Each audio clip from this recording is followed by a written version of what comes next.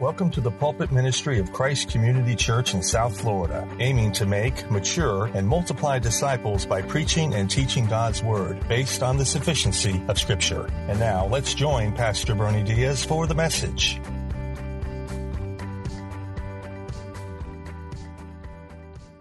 This Wednesday will be the 18th anniversary of the 9/11 terrorist attacks on our country.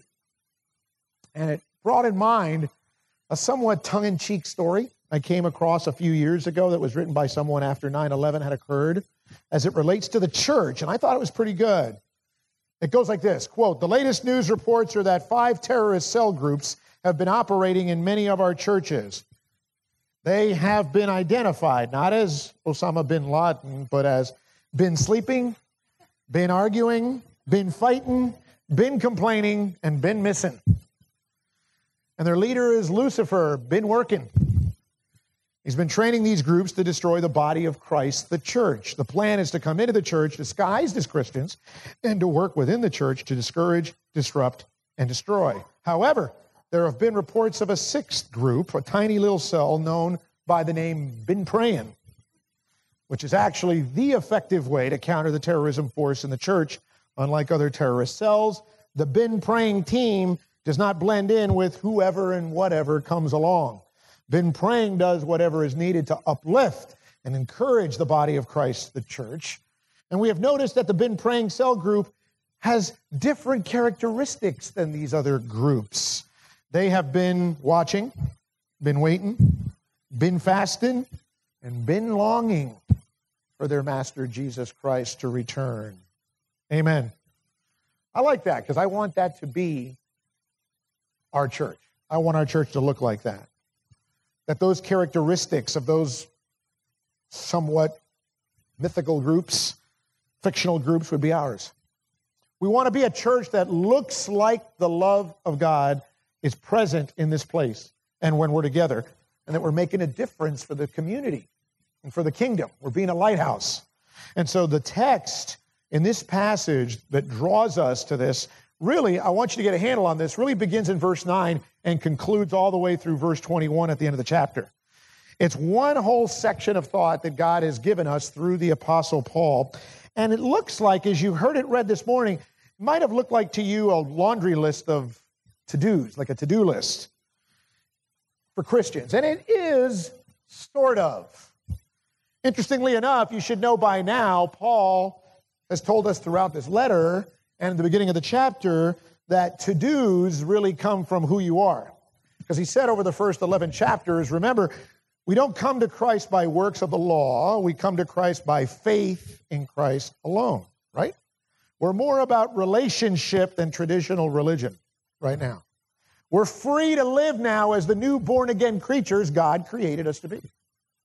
So have-tos, what do we say? Have-tos become get-tos, become want-tos. All right? So what we really are given here is a short list of these short, direct, to-the-point admonitions from Paul, nearly 24 ways in this chapter, of what Christians should look like, what we should look like. It's displaying the marks of a real born-again disciple. You might call it something like the Christian Life 101. That's what this might be looking like. And I believe, intended or not, this is Paul's Sermon on the Mount. I believe he's got Jesus in mind, the Sermon on the Mount, because he's talking about the closest thing to moral law there is for a Christian.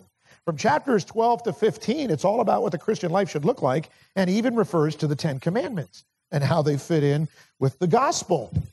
And in no particular logical order, he's got like 3 categories here we're going to look like, what we should look like, in almost 24 different ways, 11 alone in this text.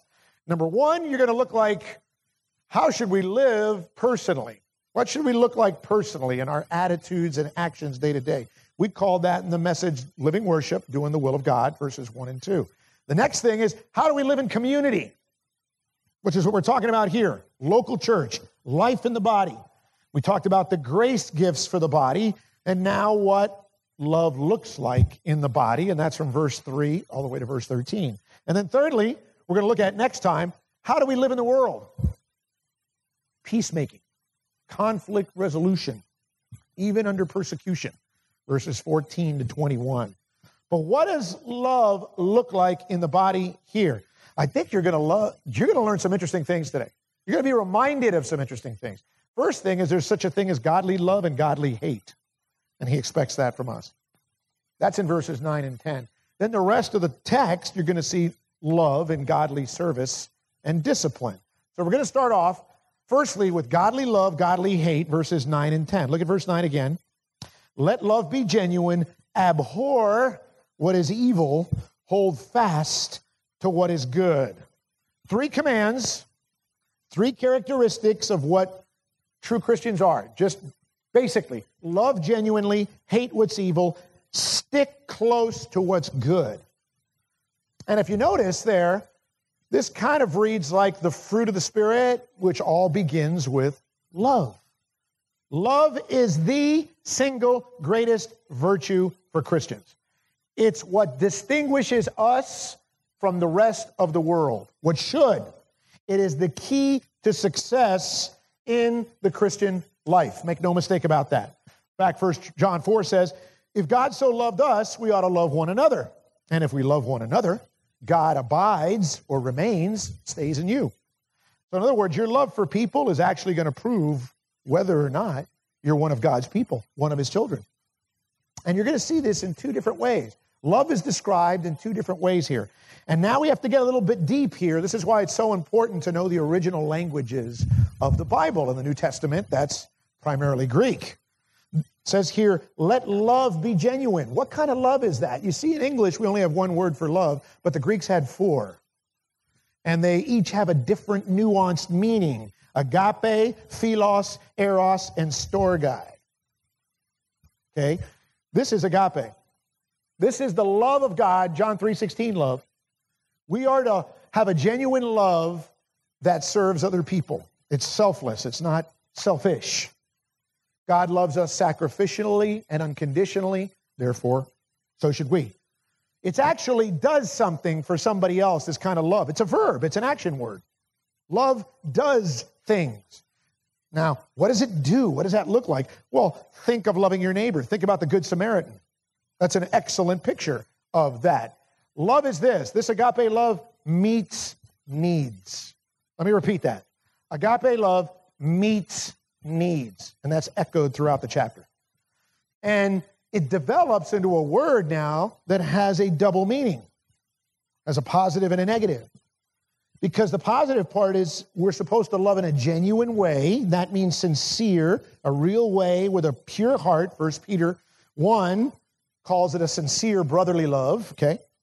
But then there's a negative way to think about it, because that word also has the idea in the Greek without hypocrisy. The word actually combines 2 Greek words for love. Philo, the prefix, that's where we get the word Philadelphia from, the city of brotherly love. So that means we're to love in a genuine way that is affectionate and that is like a family and good friends. It's a tender, warm love. But then the word is philostorgai, so it combines the 2 Greek words. This is the only time this happens in the New Testament. And the other Greek word has the idea of the affectionate love that a parent has for children and children for parents. And that's how we're to love each other. Very, very interesting. What's without hypocrisy? If love is genuine, it has to be without hypocrisy, Paul's saying. It's actually being two-faced with your love. What's a good picture of that? It's actually a bad picture. Judas. Right?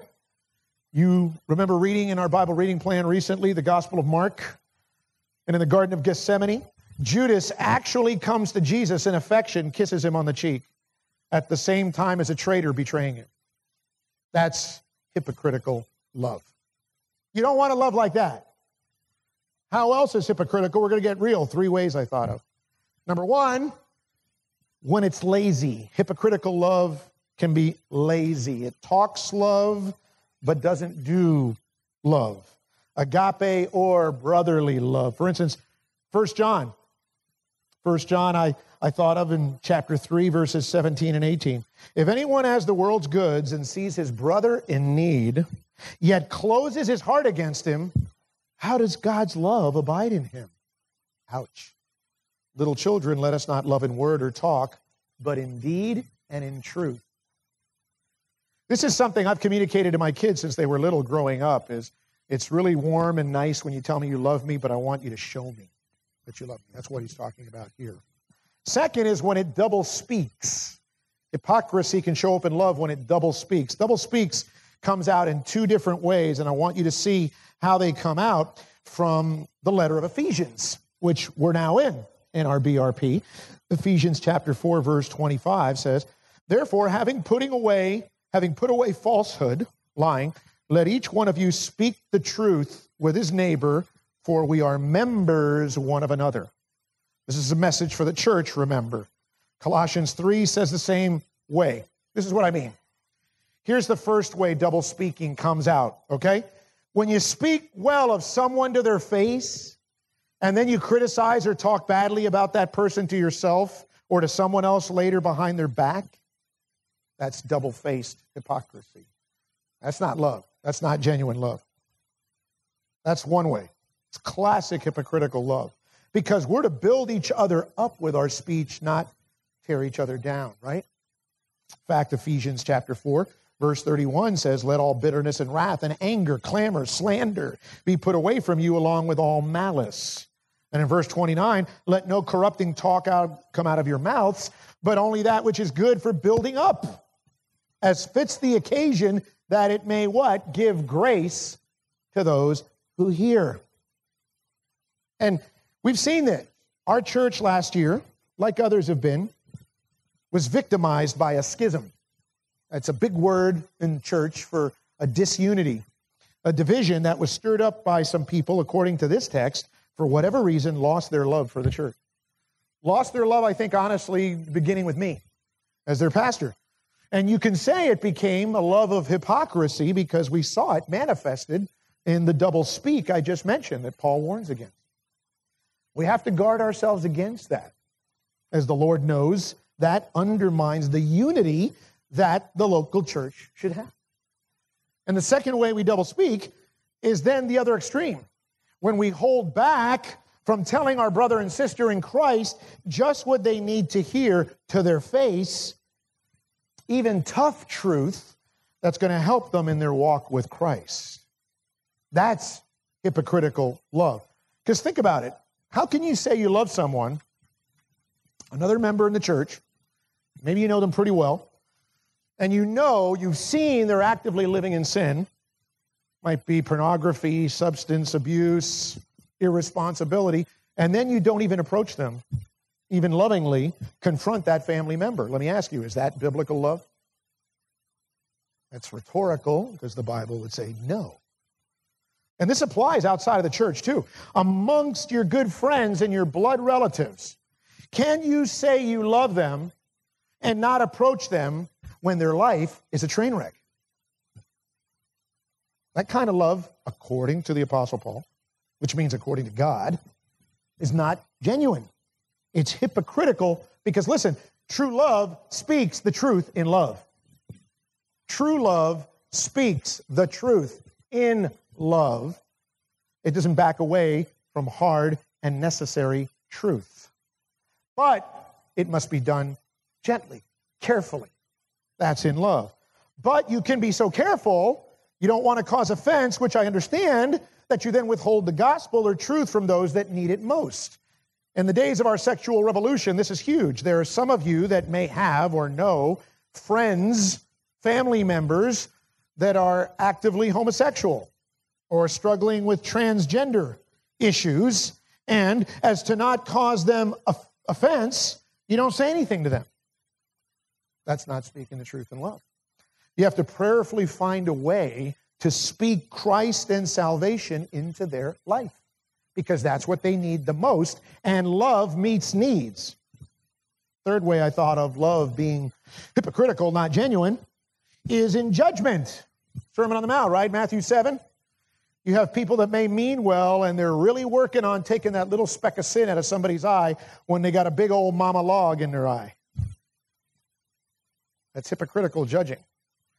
You can judge and discern and discriminate, But you want to be a godly fruit inspector, not a sinful sin sniffer. So Paul starts off with agape love. Now, we're going to talk about brotherly love in a second. But next, Paul tells us in verse 9, we have to hate what God hates, abhor evil, love what God loves. That's elsewhere in the Bible, Psalm 97:10.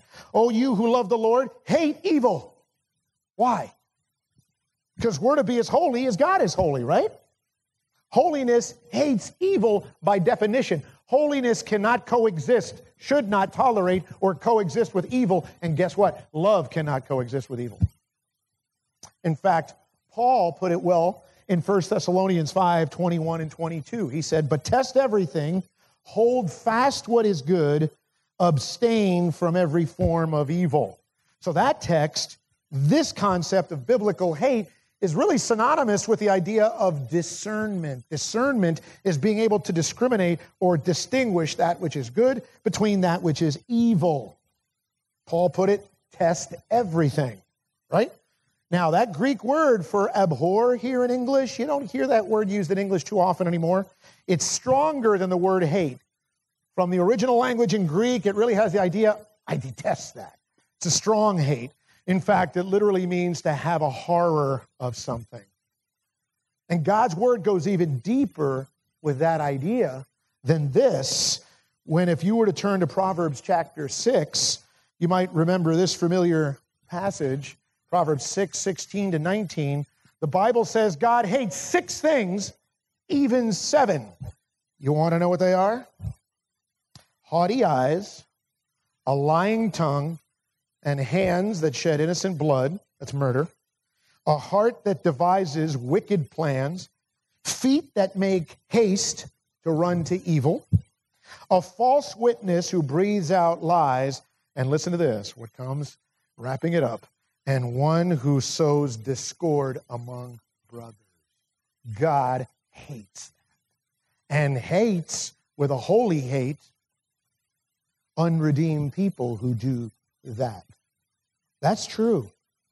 And it said in verse 16, these things are not only hateful to God, they're an abomination. When's the last time you heard that word? That's an interesting word. That's uber hatred. An abomination from the Hebrew is something, this is literally true, that is so wicked and evil as to be disgusting to God. Literally makes him sick. And following those principles, I believe God hates things like abortion, murder. I believe God hates this sexual revolution we're in. I believe God hates a lot of what we see in this culture. I believe God also hates the violence in this world and the way we treat one another. The Word of God teaches us even what to hate. Psalm 19:104. This is where you go to find out what God should hate.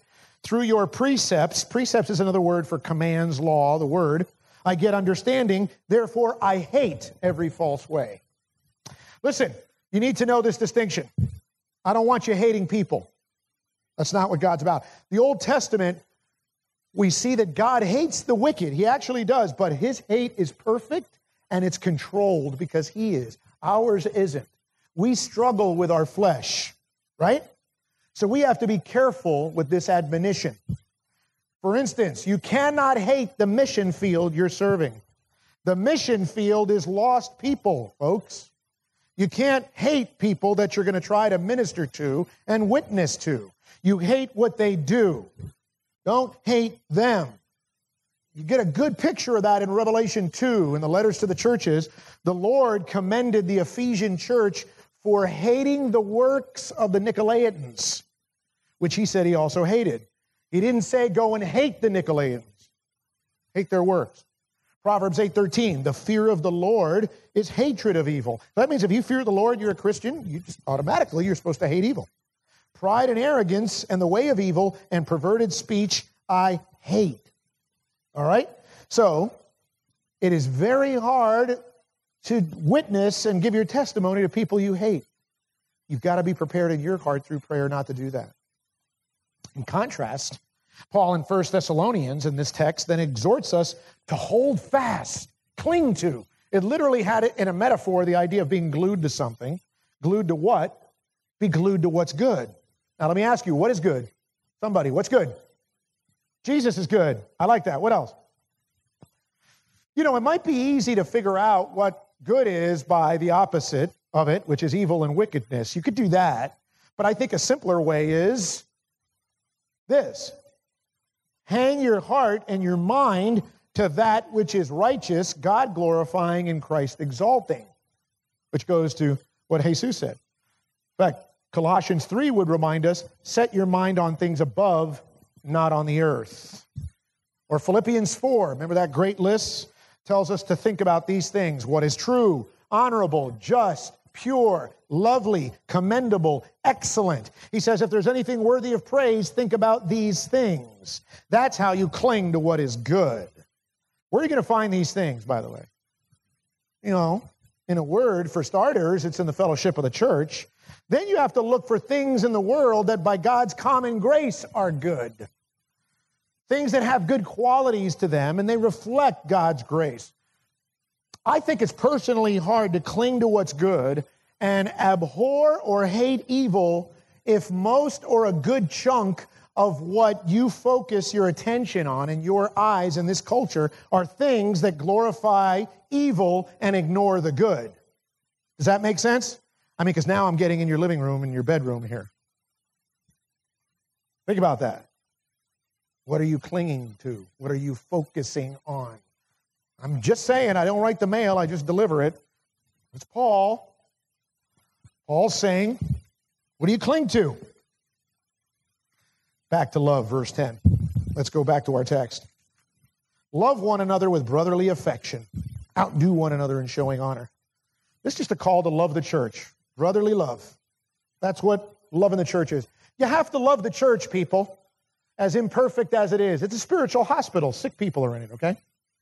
You have to love the church. Why? Because Jesus loved the church. Love what God loves, hate what God hates. I'm very skeptical of people that say they're Christians and hate the church. Those things don't go together. They don't jive. The main reason that we call each other so often in this church brother or sister is because that's what we are in Christ. We share the same Father. Church family. We share the same faith, same hope, same worship together as family. And again, this is the compound word I told you about, philostorge. It is a deep, affectionate love. You know, the Apostle Peter had his own list of Christian virtues in his second letter. One of them was brotherly affection with love. You know what that kind of love is like?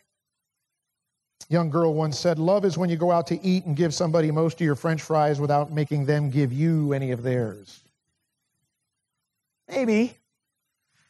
Now you might say, okay, what do you mean by affection? I'm just supposed to be affectionate? I'm not affectionate, Pastor. I don't feel that way, man. Well, you need to work on that. You need to think about if you want to obey and glorify the Lord, get out of your comfort zone a little bit. Think about glorifying the Lord by coming over and giving the nice little side hug, okay? You can do that? Do that. A nice, firm, non-bone-breaking handshake. That'll do. If you're bold enough, especially if you're Hispanic, you can do the Hispanic holy kiss. You know? You're chucking and jiving there. Nothing wrong with that. I'm not mandating that. But what the Apostle Paul is saying is that we should be lovingly, appropriately affectionate with one another because we're family. We're brothers and sisters. And isn't that true? That's what generally what families do, should do. So this kind of love is essential if you're going to have diversity and unity coincide in the same church.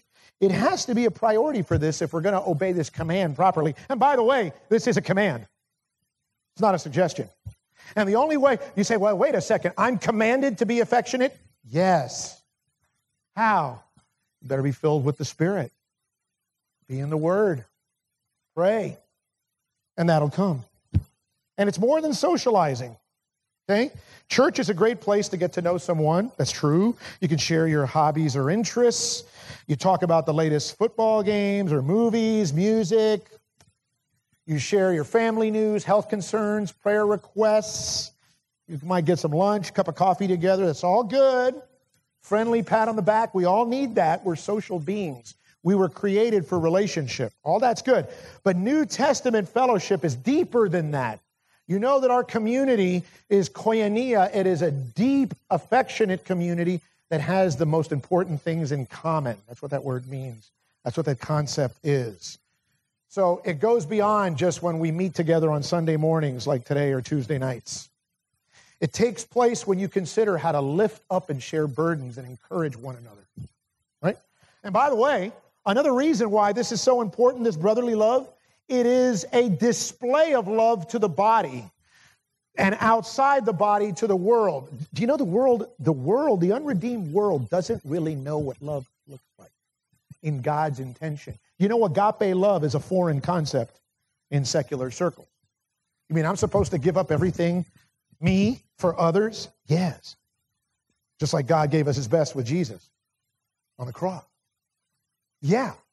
We love in ways that the world does not love. This world we're in, this culture is all caught up in romance.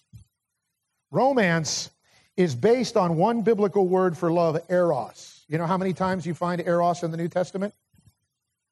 Zip. Not once. Why? Because God's not concerned with that.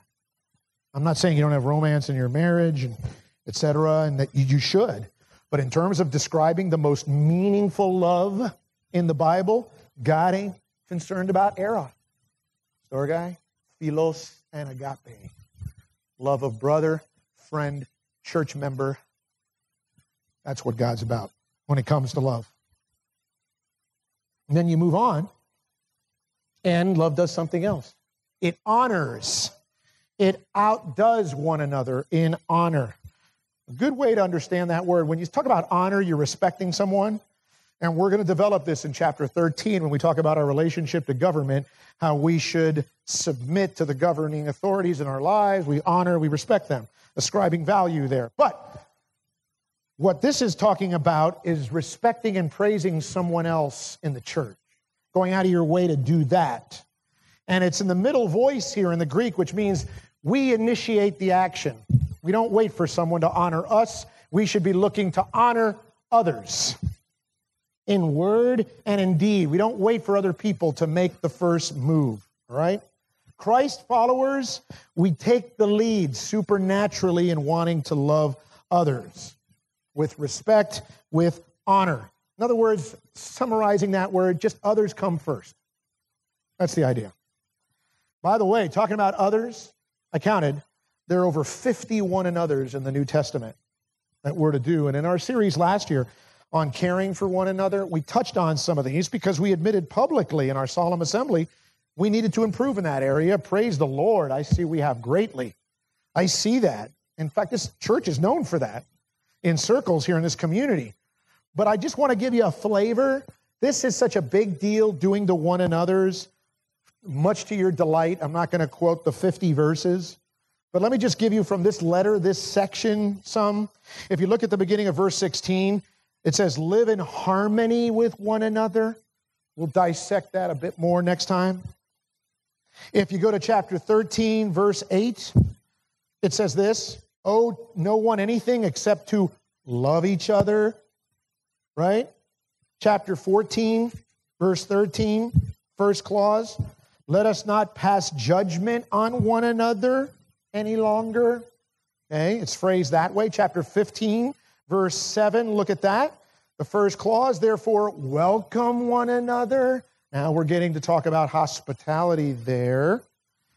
Verse 14, in the middle there, that we should with all knowledge be able to instruct or teach one another.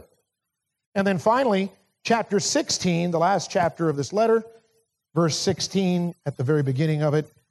Here it is, my favorite. Greet one another with a holy kiss. Did y'all do that this morning? Listen, that part of it is culturalized, okay? That is contextualized culturally. There's not a mandate that you're like not Christian if you don't give somebody a kiss on the cheek. What I am saying, the emphasis, the principle behind a cultural context is the principle, the general truth, which is be affectionate. For you, that might be a nice warm handshake. Might be a side hug. I don't know. You figure it out. We're not legalists. Second point, lastly, and we're done. Let's talk about godly service and discipline. What does love look like there in verses 11 to 13? Look at verse 11. Do not be slothful or lazy, sluggish in zeal. Be fervent in spirit. Serve the Lord. Very interesting word there, fervent in spirit. Not being slothful in zeal. It has the idea as a metaphor of boiling over, like boiling water. It's eager. It means eager to be in the Spirit and love and serve in the Spirit. When's the last time you were boiling over to serve somebody? You know when this comes up a lot? When you talk to a new believer or you observe a new believer and you say, wow, she's on fire for Christ. That's what it means to be fervent in spirit. But what's interesting is it's not talking about new believers. This is talking about for all believers. Or to be this way. Like in Acts 18, Apollos was eager and hungry to share Christ. We just had a guy like that, and Apollos move on from our church to do work in ministry in North Carolina, right? Our brother and friend, he manifested this verse. He was so energetic and enthusiastic each and every week talking to me. What can I do? What do you think of this? This has been done. What needs to be done? It should be everybody. It just stuck out in him. I think he was particularly gifted in that area. That means eager. What we're talking about here is being eager to share in both the blessings and the burdens of our brothers and sisters, to do that. Many of you do that by serving the church with your spiritual gifts, like we talked about when we were here last time. Paul's saying we shouldn't be waiting on anybody here. We shouldn't be nagging you to serve others in this church. The Christian life is marked out by a passion to serve others in the church. That's what these words mean. That's what the Christian life is marked out by. And this is just really, again, an overflow of your love for the Lord and the church, which we talked about in verses 9 and 10, right? How do you serve the Lord? That's an interesting command there. And then interesting expectation, serve the Lord at the end of verse 11. Paul doesn't use the regular word for serving in ministry, which is the root word where we get deacon from. It's the root word of a Greek word that gives us the idea of a slave. We are to serve the Lord like a slave. And what do slaves do? What have slaves traditionally done in an appropriate setting? They obey their master. They dutifully obey the commands of a master. That's what Paul's telling us. And it's in a present tense, so it should be habitual practice, a lifestyle of obeying God. That's how we serve God. You can see it more practically this way. If you turn over to Acts chapter 20, Paul did this. In Acts chapter 20, you'll see how he did it, and you'll see how it applies to us. Acts 20, verse 19. And it begins, Luke is talking about Paul serving the Lord with all humility, with tears and trials that happened to me through the plots of the Jews. How I did not shrink from declaring to you anything that was profitable and teaching you in public and from house to house. How did he serve the Lord? He sacrificed himself to disciple others that would become disciple makers. Paul was very serious about this mission that we include as our own in our church, which is the making, maturing, and multiplying of disciples. That's how Paul served the church. Again, these are commands, not suggestions. And the next one is encouraging to us, actually, as a reminder. Look at verse 12. Rejoice in hope, be patient in tribulation, be constant in prayer. 3 exhortations really closely related to one another in both the style and the content. Paul's done this before in Romans 8, putting these things together. What really sticks out to me, if you just heard that, the first clause there is like Philippians 4. Rejoice in hope. And then I say, rejoice. You're like, what? It's a command to be happy? Yes.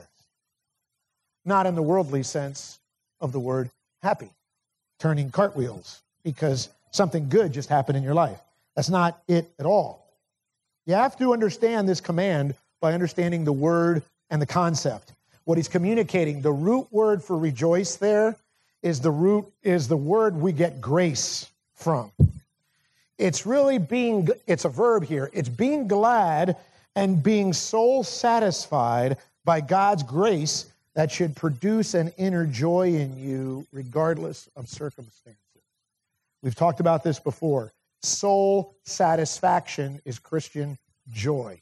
And that's going to happen regardless of tribulations and persecution in your life. Remember, suffering, hope, and prayer, which is here, always go together in the New Testament. It's always joined. And it should be.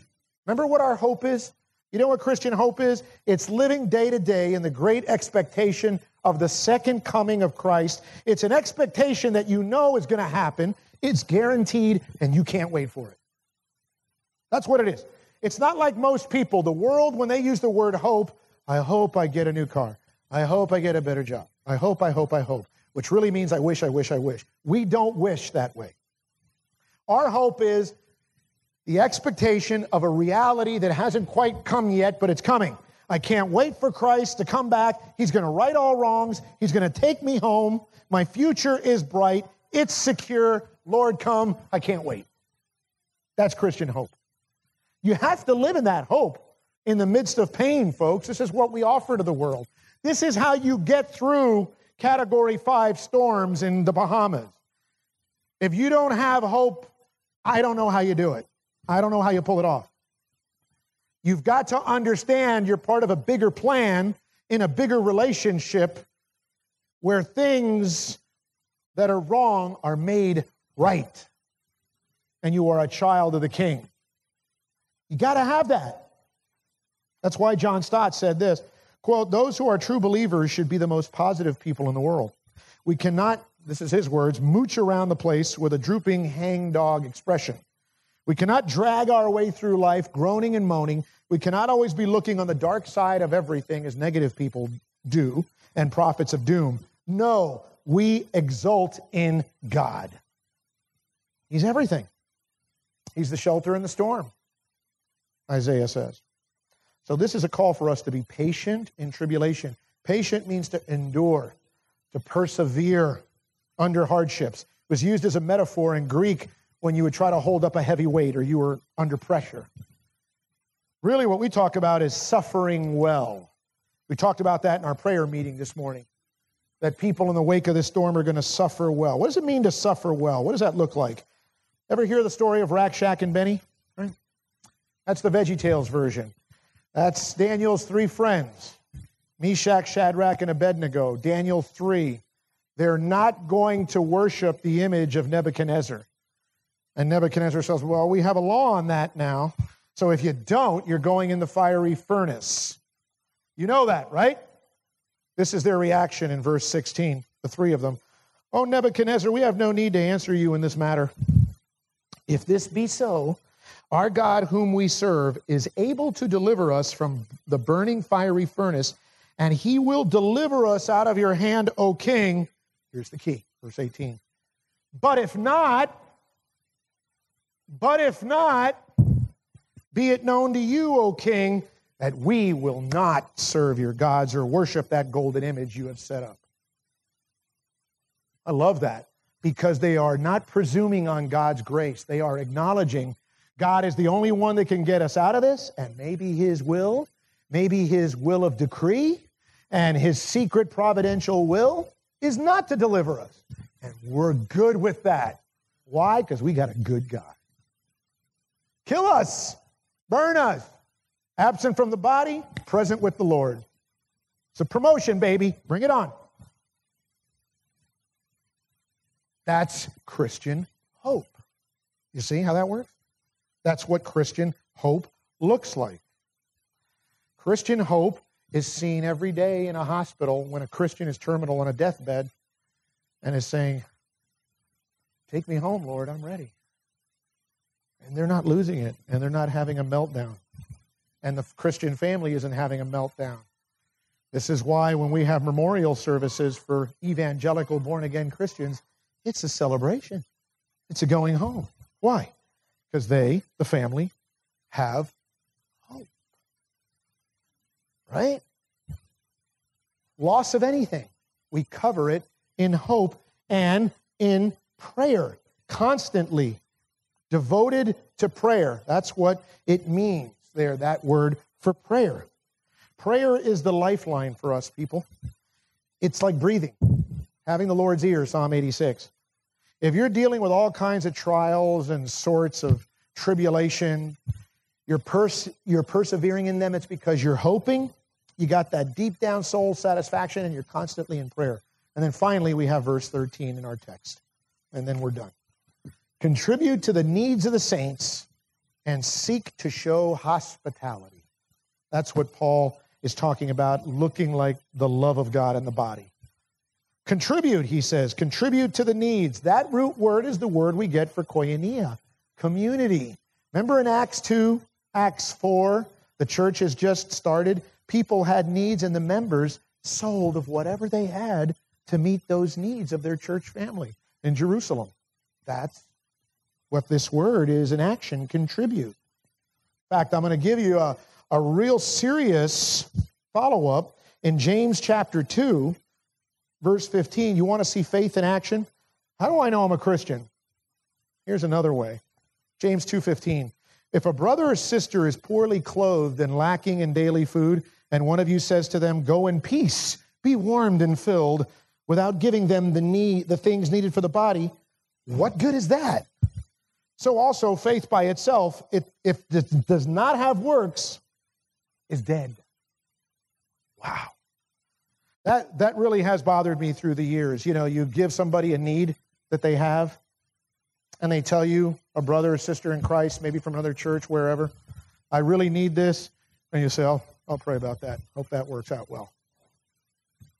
That's James 2:15. Christians don't do that. We got to do better than that. Christians have to, let me pray for you, and let's talk about how I can help meet your need. Agape love. Love meets need. Let me see who we can get, coordinate. Let's see what we can do to meet your need. Both and. Pray and do. That's consistent Christian love, which is manifest in this word hospitality. That's a big one today. Back then, that was an indispensable expression of love. Because contributing to needs and hospitality are really bookends. They connect. You think of generosity for the needy, hospitality for visitors. In the New Testament, this was essential. Okay, travel was dangerous. No Holiday Inns around. Whatever inns there were scarce. They were expensive. So what early believers often did was they opened up their homes to travelers, even strangers. In fact, the word hospitality, the root of it, is love of stranger. It was virtual necessity then. The main idea is this out of that, because we're going to contextualize a little bit here. Christians should always be ready, willing, and able, eager to help people, beginning with your church family. And it goes without saying, loving and serving one another this way, listen, I know is not easy. We live in very harried, stressful lives. We're on the run. This kind of love of the body can be inconvenient, especially in the world we live in today, because it takes sacrifice, effort, and guess what? A commitment to fellowship. That's what we call our membership here in this church. Commitment to fellowship. God, and it's to be fervent. Verse 11. In fact, 1 Peter 4:9, he put it this way, show hospitality to one another without grumbling. Oh, really? You got that need, huh? No, I can't make it. Got to iron my socks. Got to be there. Our midweek discipleship process, like some other churches, revolves around small community groups and homes, folks. We need and we thrive on hospitality in this church. I don't even think we'd do that differently if we had a church building that we own because of the benefits of discipleship in homes. But today we're in a different cultural context. We have been for some time. I get that. We don't have the same need or opportunities to house missionaries, 3rd John, like Lydia did for Paul and Silas in the book of Acts. And I know, listen, we're hesitant to take in strangers in our homes for good reason, right? Safety, security. I'm not talking about that. I get that. And I also get the fact not everyone is a home big enough, maybe, to host a shepherd group, although there's nothing wrong with being a little crowded. Or some of you are not available Tuesday night, and I get that too. But everybody can do something. And let me clarify this. Hospitality is not entertainment. You know, entertaining is when you have somebody over and you make your place look like a palace and you have a 4-course dinner and everything looks really nice. You can smell the Lysol in the air or whatever candle you like to burn. I get it. That's not what we're talking about here with hospitality, okay? We're talking about just opening the doors of a home. Snacks are potluck. It's casual. It's comfy. We've had in our family group, we've had dozens of people in our home, and others of you have, where the kids sit on the floor. They can do that. They're young. They can hack it. Ain't nothing wrong with that. We're just there to fellowship around God's word, okay? You can see that really summarized in one principle by one word. It's really, hospitality is charity. Charity. Practical deeds done for others, the one and others. For instance, we had a brother in our church that quite possibly needed hurricane shutters put up last week. And I sent out feelers to some of our brothers in the church, and I had a number of you volunteer. That's hospitality. It's not always in the vein of opening your home. It's meeting needs, sacrificing time and effort in a commitment to fellowship to help a brother or sister in the church. If you're praying for someone who's sick from our church, you can take time to visit them. Yeah, pray for them at home, but you know what? You can visit them at the hospital if that's appropriate and okay, or in their home. That's hospitality. Hospitality is welcoming someone. It's as easy, as basic as this. Sitting next to someone who's a guest, a visitor of our church service today, greeting them with a smile during the greeting, and making them feel at home. That's hospitality. It's got nothing to do with opening your house in that context. What does it say about us if we don't do that? Well, go to Matthew 25, where our final stop in Scripture is. And the Lord Jesus has been talking about the judgment to come. He's been talking about the end times. And this is a text that's often quoted in social justice circles, but the context is not really about social justice per se, as much as it is in defining, like James 2, who's in the faith and who's not by their hospitality or lack thereof, and what's the consequence. Matthew 25, verse 35, Jesus says, "For I was hungry, and you gave me food. I was thirsty, and you gave me drink. I was a stranger, and you welcomed me. I was naked, and you clothed me. I was sick, and you visited me." He's talking about there are people that have done that. They are the sheep in the flock. But the flock has visible and invisible parts. They're not only sheep, but there's goats. There's wheat and there's weeds. So now he talks about the people that wouldn't be as hospitable. Go further down in that chapter, verse 43. He told those people, "I was a stranger and you did not welcome me, naked and you did not clothe me, sick in prison and you did not answer. You did not visit me." Because they had just, then they even told him, they said, "Lord, when did we see you hungry or thirsty or stranger or naked or sick?" And then he will answer them, verse 45, saying, "Truly I say to you, as you did not do it to one of the least of these, you did not do it to me." You could say, "did not do it for me." Verse 46, the rubber hits the road. "And these," the ones that were inhospitable, unloving, "and these will go away into eternal punishment, but the righteous into eternal life." Pretty much, it's a good period on the whole message, Romans 12, 9 to 13, in terms of what love looks like in the body. So I just have a question. How much do you really love this church? I've been told by many people that you love this church, and you tell other people that. I'm grateful for that. That's wonderful.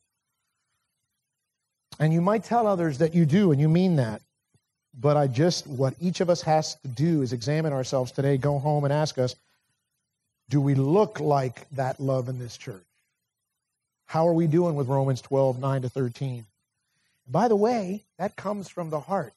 All of this comes from the heart. That's what God's looking for. Not for you to have to do a bunch of do's and don'ts. If this is real hard for you to do, if Romans 12, 9 to 13 is hard for you to do, then you've got a different issue. It's a heart issue. You need to get alone with Jesus. Have some real serious quiet time with Jesus. Because if you're right with Jesus, 9 to 13 is just going to happen. It's going to overflow. It's just going to be abundant. You're going to be, who needs help? Where do I serve? Who do I pray for? What do I do? What do you need done? Who needs ministry? That's Romans 12, 9 to 13. It just overflows. And we see that from time to time.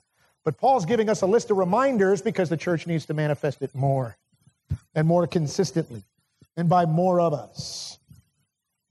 And that'll show up in how you show hospitality, holding on to what is good, hating evil, your loving service to the body, and above all, your love for one another. Amen? Let's pray. Lord, we thank you for the word, for the Spirit's teaching, Lord God, and thank you for grace. And for those that don't feel that they're yet connected to this fellowship or any other fellowship, they don't feel connected to you, it's because they may not be yet in Christ.